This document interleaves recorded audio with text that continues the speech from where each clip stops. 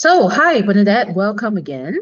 Um, the second part of our podcast, today we're going to talk about mom guilt. Again, this is a term that has come up quite a bit over the last few years. And I think especially more so since I became a mom myself, I've definitely been feeling mom guilt a lot. So, Bernadette, I understand that you're a mom yourself to a very young little boy, Yes. and you have, clearly a very busy job. So, in your experience, why do you think mothers like me suffer from mom guilt? Okay. Um, Hi everyone. So it's me again. And today I'm also going to talk about this topic that is very close to my heart, very close to the hearts of all mothers. When we talk about guilt, it actually stems from our belief system, right? Mm, The expectations that we placed on ourselves. mm, There is something we believed and expect ourselves to do but we didn't. mm, Right? And this could be deeply ingrained, right, in our society, our culture, our environment, or simply our personal history of how we are being brought up. mm, What do I mean by our belief system and our expectations? We are going to feel the guilt when um, we pause and check the thoughts behind this emotion.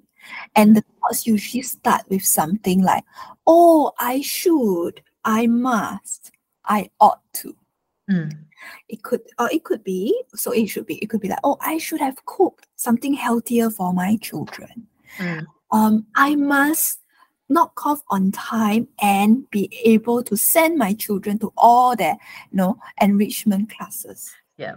I ought to make sure I send them to, the best school that can really fulfill their fullest potential.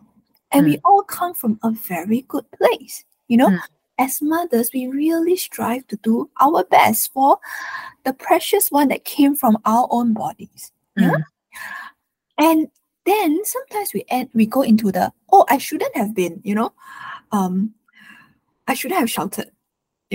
I shouldn't have lost my temper, yeah. right? I shouldn't have been so mean and I shouldn't have lost it all. Yeah. Mm, So when we run these conversations, that's when the guilt kicks in. So it's mm, about pausing and really checking. When I have this sense of guilt, where is this actually coming from? mm, And whose voice does this belong to? mm, Is it mine or is it others? mm, If it's others, who could it be? mm, Is it what I have been told by the society, mm. right? By maybe my own family, Yeah. maybe my mom, my father, or maybe the relatives that I see once a year during Chinese New Year. Can I Right? also add, it could also be social media. Yes, I was also going to add that as well. Yeah. Thank you for bringing that in, right? Yes, social media, we see, really the good side, the bright side, the happy side. Mm, But we forget that in life, we really have ups and downs, mm-hmm, and we grow through the challenges. That's what makes us stronger and more resilient. And the very fact that you are still here sitting here today, right, and listening to us means that somehow, somewhere along the way, in spite of all these difficulties, you got it and you are still here. So mm-hmm, there must be something that you are already doing right. We mm, just have to figure out how to maybe optimize it so that it is the way you are parenting or mothering your child becomes something that you can actually enjoy more. mm. Mm, Yeah. So how can we talk about the pressures of society, social media, mm, the way we are being brought up, our childhood. how can we overcome these pressures? How can we overcome that guilt? So it's really about pausing yourself, right? When you find that you're very caught in the rut, or maybe you're running on autopilot. You're going back into I must do this, do for my child, right? I must prepare this from the morning to the end of the day. Yes. Right? It's about pausing the pause button, pressing the pause button long enough to actually check in with yourself. Hey, what am I doing? Right? What is actually realistic? Right? What is reasonable? What is necessary? Right? And what is true for you? Yeah. So, for example, I have a mother that she knows whenever she is very busy in the kitchen and her son calls out to her to ask for certain things, she is just going to be snappy because she loves to cook and she's so engrossed in cooking a gastronomical meal for the family that all her heart and energy is there. And she sees her boys calling her as a form of distraction. She's like, what? And her natural reaction is a no. And then after that, she ends up, before she knows it, they got into a fight because she's having a teenage son who is also trying to find and assert his own autonomy. Sure. Yeah, and that's when she has to pause and actually right now, what is reasonable for me? Do I want to focus on the tasks, the chores? Or do I want to focus on the human being, the child before me? Yeah. And what is so what is realistic at this point? Right? Yeah. So it's about asking questions like this to yourself when you find that you are caught in something and you feel the distress, you feel the dysregulation. Is this really true that if I'm not able to do this for my child, I am a bad mother? Right? Sometimes our children may fall at the playground. Yes. And you feel so guilty. Oh, I should have been there. I should have, not look at my handphone. I should not have allowed to get distracted. Yes. Right? So what would be realistic for you at that moment? Right? You could actually witness the fall, but you were too far away. Right? So it's about really knowing at every given moment what is it that you can actually do, what is within your control, and what are the resources that you have that can help you in this role. End of the day, right? You're going to be a mother all the way until your child becomes a grown-up. Yeah. And you are still going to be a mother until you go back to heaven. That's so true. So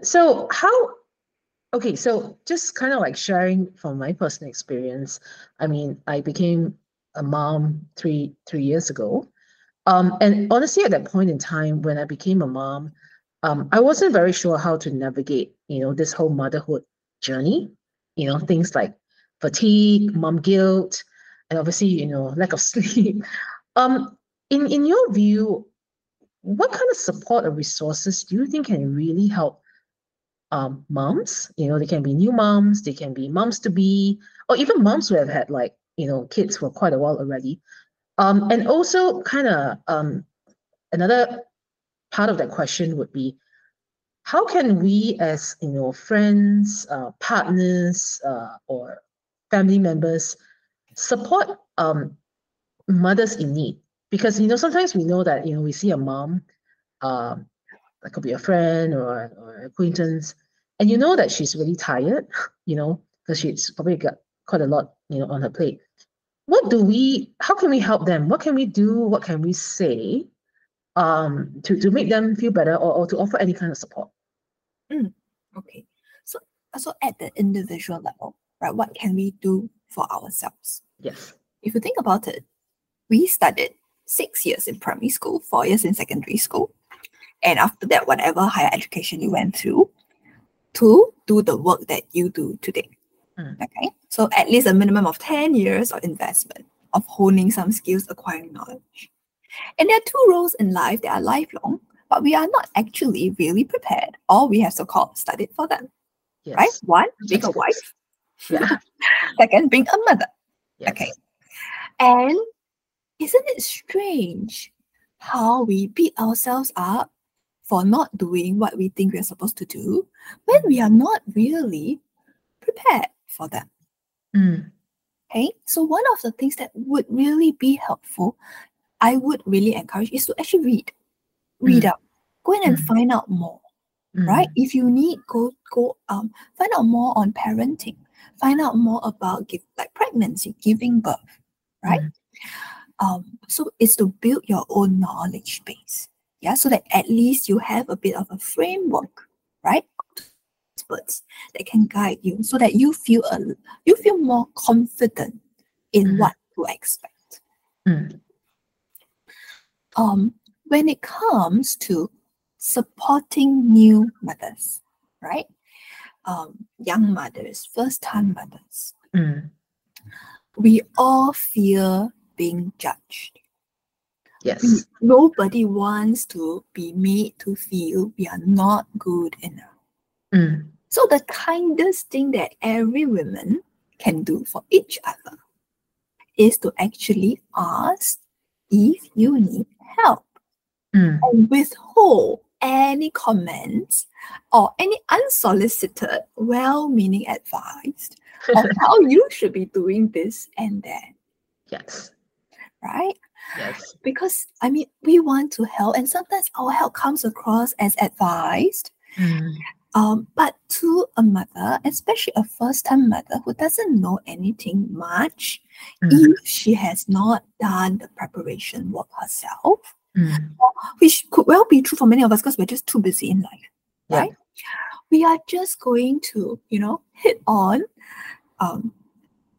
their insecurities. Yes. Right? And already being a mother with an infant, we all know our body is recovering, right? It's stable. We are trying to breastfeed. Also, our hormones are actually fluctuating. And we are truly not in our bodies. We don't feel ourselves. And this is going to be for some time. Okay? So then it is about how, if I know there is someone who has just given birth, how can I support her? I can offer help and make some suggestions, maybe because the mom may be clueless, right? But not in terms of suggesting how she should do certain things. Yes. Right? You can suggest you can propose at the what. Can I help you? Maybe I can help you get. Would it be helpful, right? Would it be helpful? Would you like me to help you buy certain baby products? Right? Yeah, or maybe if you need certain, would you like to have some supplements, some tonics for your recovery? Right? Would you like to maybe, if you're close enough to the person, would you like to, can I just sit in with you at home for the next hour while you have some space to tend to the other things in your life? Yes. I think that would be helpful. So you just sit there and be really an extra pair of hands and legs, No, I really love that, Bernadette, because I think being very concrete in the support or help that you can give to a mom by, like you mentioned, offering to buy things if she needs, or just being there for an hour, such that, she can even go take a nap if she wishes to. It's a lot better than sometimes, I remember, in the early days where my baby was just a few months old, and I would have people saying, "Oh, you look so tired," and that's it. But to me, that is no form of help.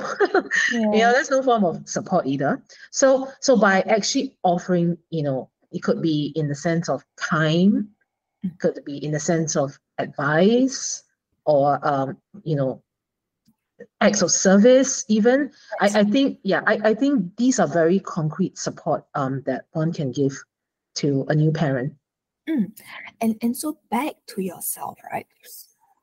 It's also then recognizing that, and I'm really going to focus on after birth, right? Because the first 1 to 2 years is when, as mothers, we are actually really stretched, and it doesn't, as it in a way, for first-time mothers, everything is new. For mothers who have already given birth before, you have other children who also wants your attention. Yes. Right? Another set of challenges.